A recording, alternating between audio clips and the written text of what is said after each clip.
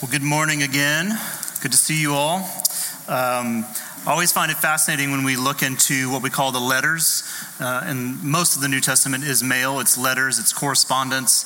And these letters were written not with any indication that you and I would be reading them today. I always find that fascinating. When Paul was writing letters to his friends like Timothy and so on, he wasn't thinking, I hope this makes the book. You know, there was no idea that that would even be a thing. But the recipients of these letters held on to them, and they became very, very sacred texts over time. And two letters that Paul wrote that we're going to be sitting in and with for the next really 7 Sundays are these letters that are addressed to his friend and his protege named Timothy. And Timothy is a younger person than Paul, and Timothy is again, the receiver of these two letters from Paul. The only reason Paul writes you is because there's an issue. There are issues, maybe. There are multiple things that he wants to address and to speak into and to encourage and so on. And so again, for the next 7 Sundays, we're going to be in 1st and 2nd Timothy and just listen to what Paul is speaking and saying to Timothy, but also by proxy, you and me as we sit here and listen. These are known as the pastorals, the epistles, the pastoral epistles, because they are very personal and they're very helpful in tone. Now, before I read our text for today, let me just give a little bit of background so it makes sense as you're listening to it. Again, Paul is writing to Timothy. Timothy is a protege. He is a pastor in the city of Ephesus. And Ephesus was once a beautiful city, now a touristy sort of space or place on the planet where people go and take pictures and look at old ruins. But Ephesus in its day was a very well-known city of art, of young creatives, of all kinds of religious freedom and ideas, and interesting city. But Timothy, Paul has gotten word anyway that Timothy, within the church that he pastors, he's under a great deal of stress, and it's impacting his health. There's even a section in the Timothy letters where Paul tells Timothy, hey, listen, maybe have some wine at the end of each day. You know, because there was something going on that was causing Timothy to, it was impacting his physical and his emotional health. And besides being a timid and anxious person, Timothy's troubles are from the inside. They are they're coming from people under his care as a pastor, and they're wreaking havoc on his physical and emotional health. Now, before we go any further, this isn't about you. This isn't about the church. In fact, we're gonna extract ourselves from the church setting and just talk about life in general. But I think it's important that you know what Paul's speaking into. So Paul basically writes to encourage Timothy. And a letter like this, even though it was written to a particular person, Timothy, about very specific things. In Timothy's case, church-related leadership troubles in first century Ephesus, we can all relate. When we step back and listen to it with a larger ear, we can hear some really, really helpful things. And so I want to read the first part of chapter 1, 1 Timothy chapter 1, verses 12 through 17. This is our reading for today. Paul writes, I thank him who has given me strength, Christ Jesus our Lord, because he judged me faithful, appointing me to his service. Though formerly I was a blasphemer, persecutor, and insolent opponent, but I received mercy because I acted ignorantly in unbelief. And the grace of our Lord overflowed for me with the faith and love that are in Christ Jesus. The saying is trustworthy and deserving of full acceptance that Christ Jesus came into the world to save sinners, of whom I am the foremost. But I received mercy for this reason, that in me, as the foremost, Jesus Christ might display his perfect patience as an example to those who were to believe in him for eternal life. And then he closes with this kind of doxology, saying, to the King of ages, immortal, invisible, the only God, be honor and glory forever. Amen. Let's pray and then we'll get into this just for a few minutes. God, thank you again for this morning and the songs that we've been able to sing as a congregation and the words of mercy and that we are engaging with today, both through singing, the readings, and our section here from Paul's letter to your servant Timothy. So speak to us, words of encouragement, and if there are things that we need to hear and be reminded of, that we would hear those today. And it's in your name we pray, and everyone said, Amen. Now, letters in the ancient Greco-Roman world, they followed a very particular pattern. If you put this letter next to any letter that we have from the ancient Greco-Roman writings, they look the same. And this part of the letter is very typical. It's called the Thanksgiving piece of the letter. So there's usually there's some name dropping at the top, there's an addressee, and then there's this Thanksgiving / prayer section of the letter. And this is what we have just read, where Paul seems to be thanking Timothy or thanking God, but it also comes to us in like a tone of prayer. And in it, Paul focuses on the mercy of God. Say the word mercy. You got to get used to that word. It's a needed word in our world. But for Paul, the mercy of God is very, very personal to him. You may have caught some of this just in the little section that I read, but if you don't know much about Paul, we actually know a lot about Paul historically. And Paul was not always a Christian.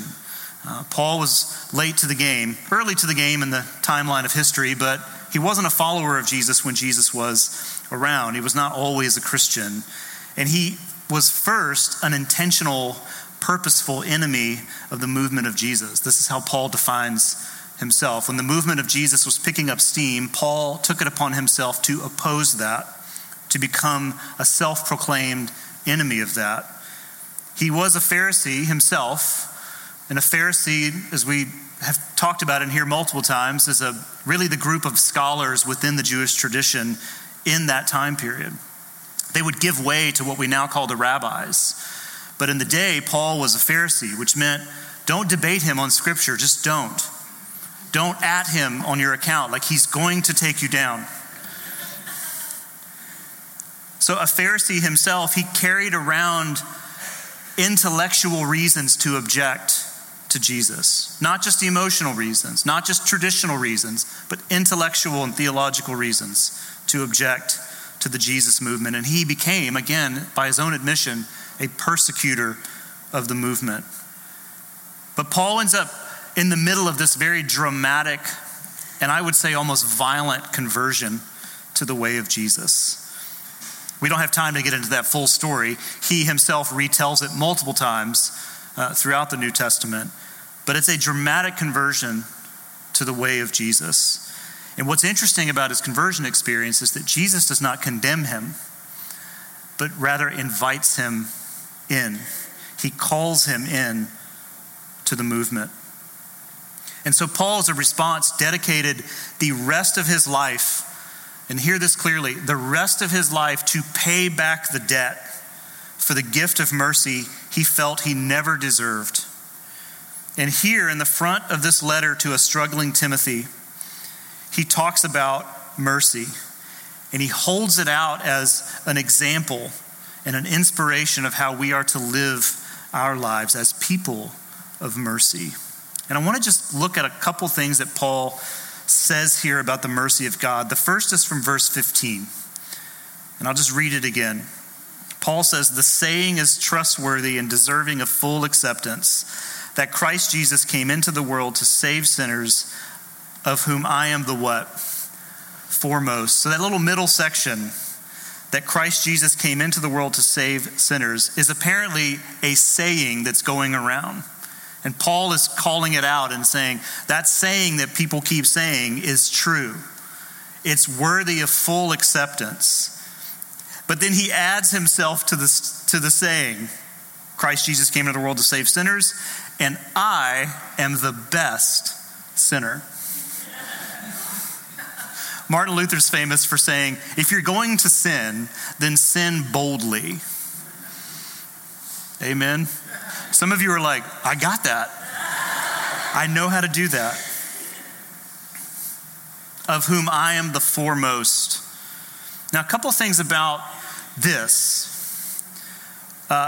Mercy is something that works in the lives of those who feel they don't deserve it. If you feel that you deserve mercy, mercy has a hard time getting a seat at that table. But mercy is something that works best in the lives of those who feel they don't deserve it. And mercy is best understood when you and I see our need for it. Don't check out on me here. This is very important. Mercy is best understood when we see our need for it. Paul's very mindful here. He's aware of the need. He's saying if there's a ranking of people who sin, I'm in the lead pack. And mercy, I would say, makes almost no sense to those who don't see the holes in their own life. Mercy makes no sense to those who feel no need for it. And so the first thing Paul hits at here is it's very, very important in order to understand and receive and to give mercy to first understand our need for it. He goes on in verse 16 to say, "But I received mercy for this reason, that in me as the foremost," I guess this is now his title. He has a big F on his shirt, super F, the foremost. "That in me as the foremost, Jesus Christ might display his perfect" what? "Patience as an example to those who were to believe in him for eternal life." This is where, if you are a Christian, you come into the picture here. That Paul is holding himself up as a story, as an example of how the patience of Jesus, the patience of God, is displayed towards Paul in the act of mercy as an example for us. Paul's not the example for us per se, but the mercy, the way God doles out mercy, is the example for us. Paul is just a part of that equation. And so he's saying this is the reason. He firmly believed this. Paul was very, this is happening, this is happening, this is happening, and this is why this is happening. You may be that way, you may not be that way, but Paul was very a connect the dots kind of spiritually minded person. That God is always working behind and in front and through all the scenes of our lives.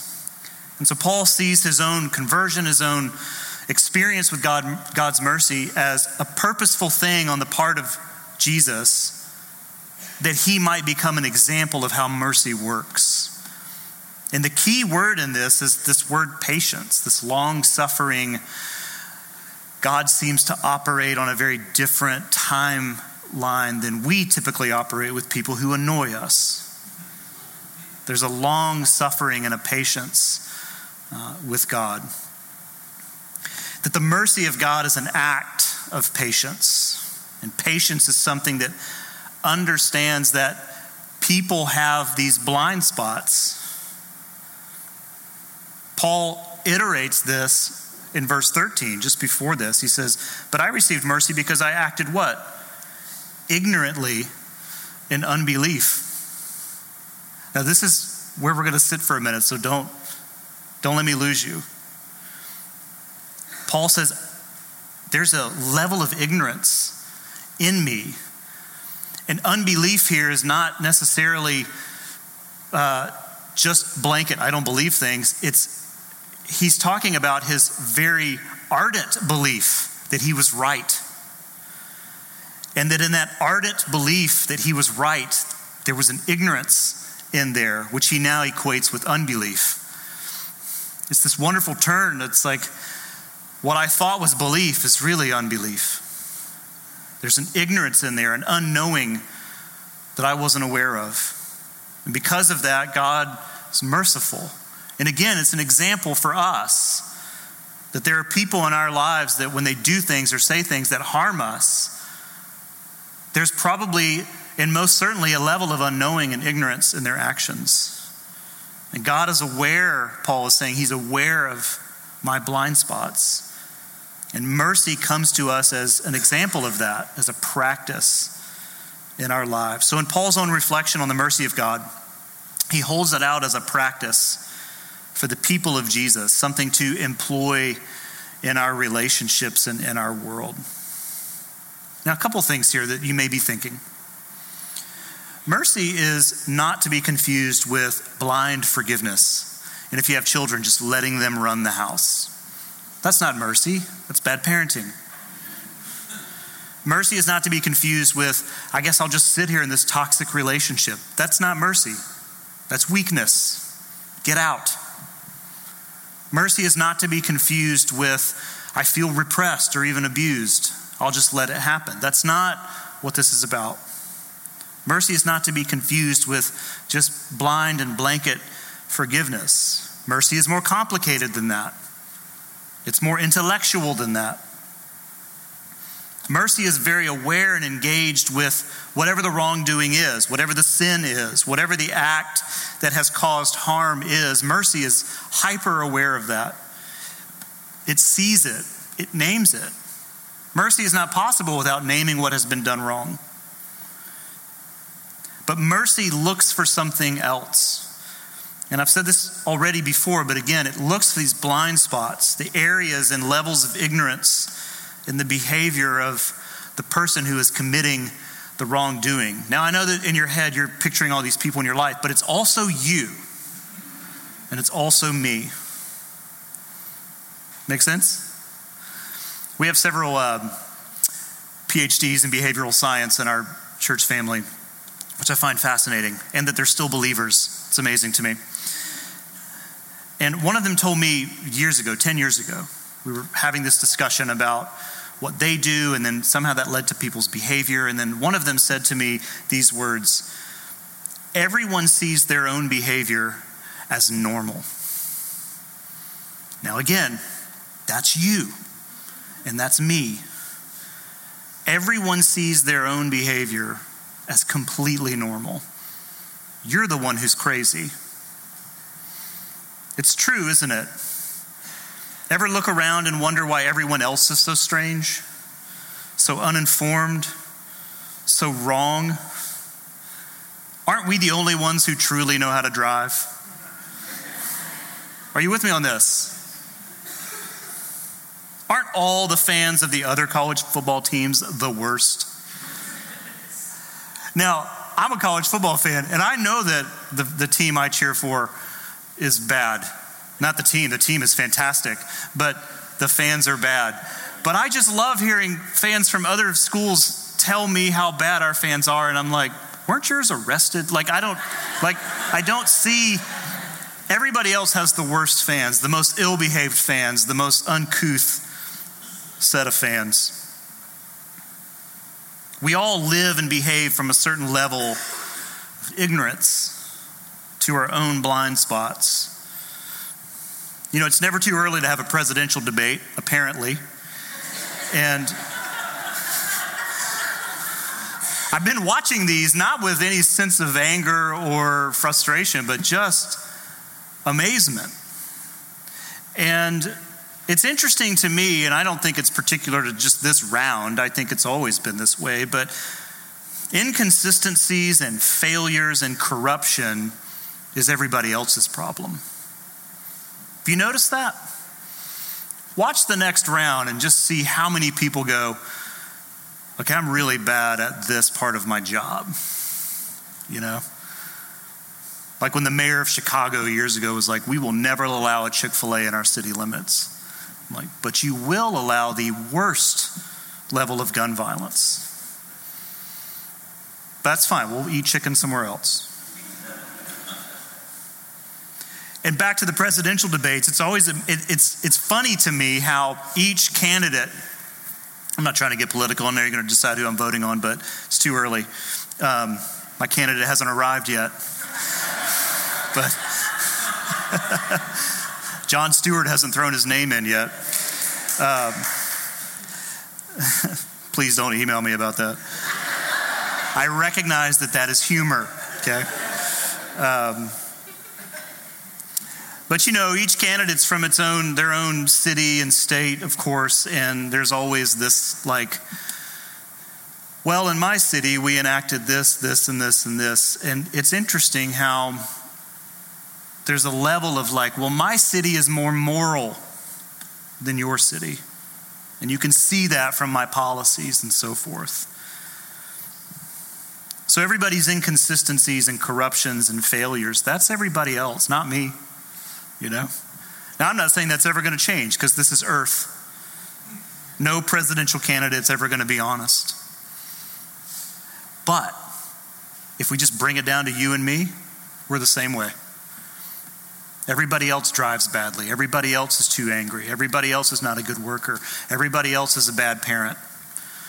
Everybody else is wrong except for me. We struggle with that too, amen?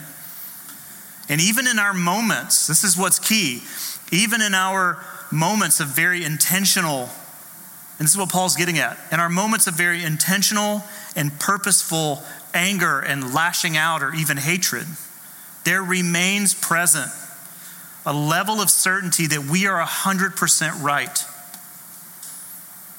And in our culture of calling out and shaming and canceling, mercy stands in our midst as a very different and more complicated way of doing life, a more mindful approach to the ills of this world.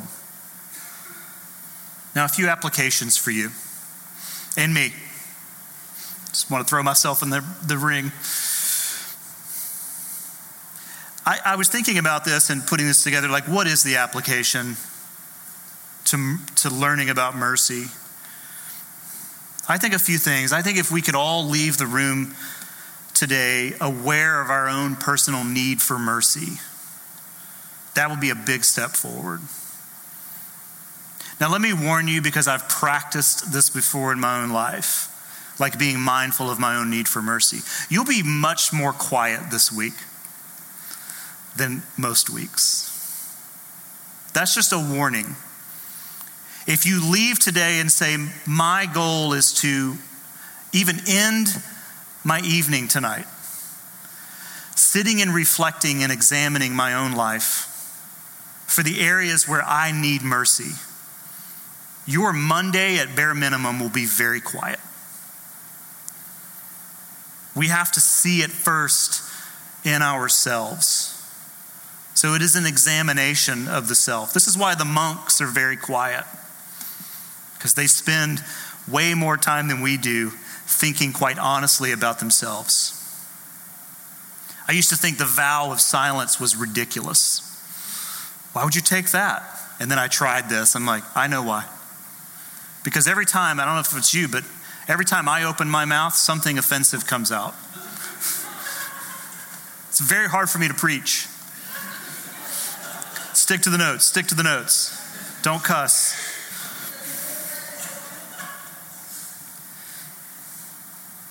So that is the question, like, where are my personal blind spots? Another question related to that might simply be, if my lack of mercy towards others, is it a cover for my own unwillingness to see the need for mercy in my own life? Let me give you the free counselor answer. Yes. Yes.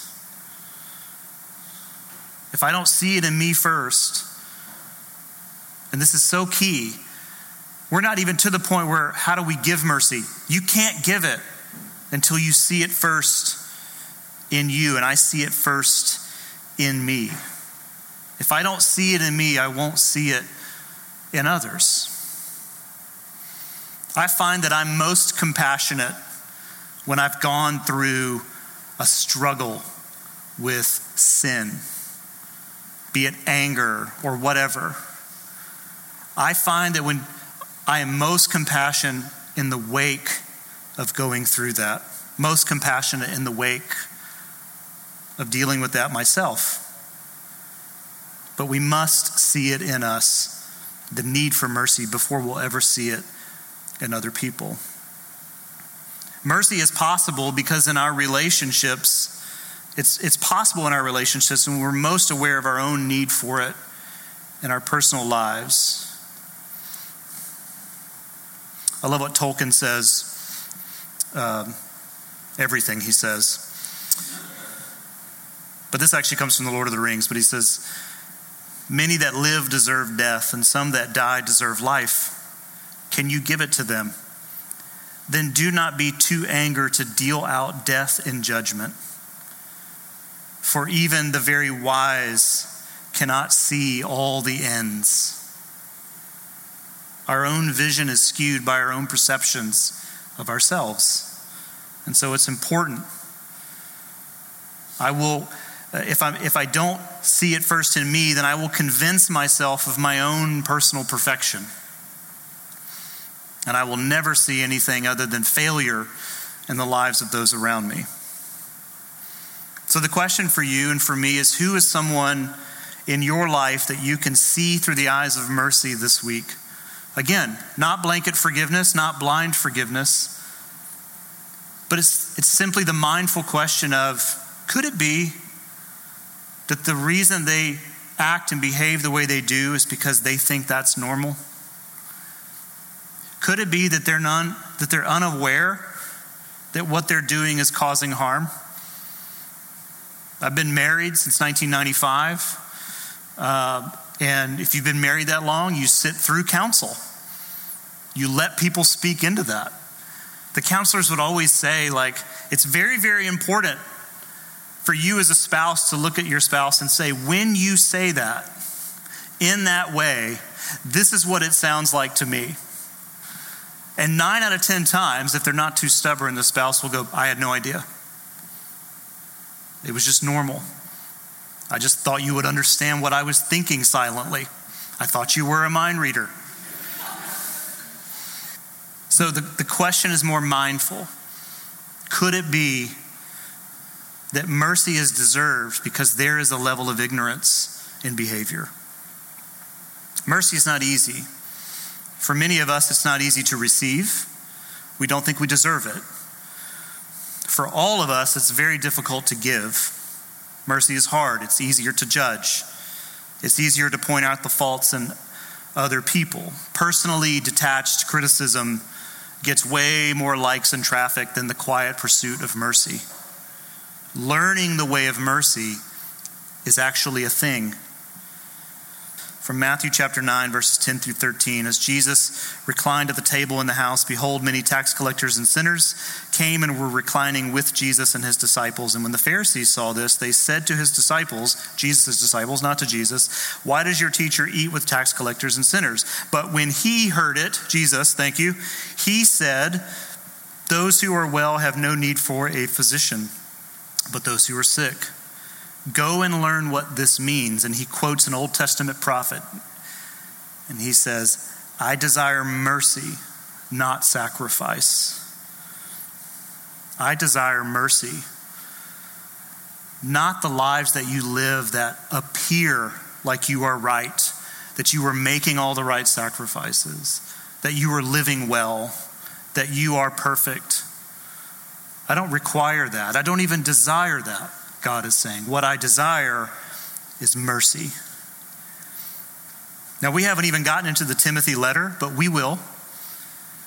And Timothy is having problems with people.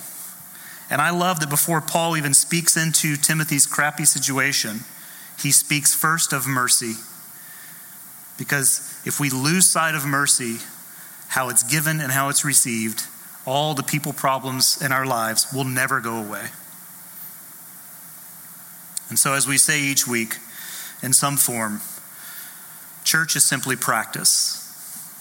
This is the place we practice this. Even if it's just for this hour of the week, we are a merciful people. And maybe, if we are lucky, what we practice in here will begin to leak into our relationships, our places of work, and all the areas of our lives. So let us be the kind of place that is marked by mercy, which is an understanding of imperfection at a godly level. Amen.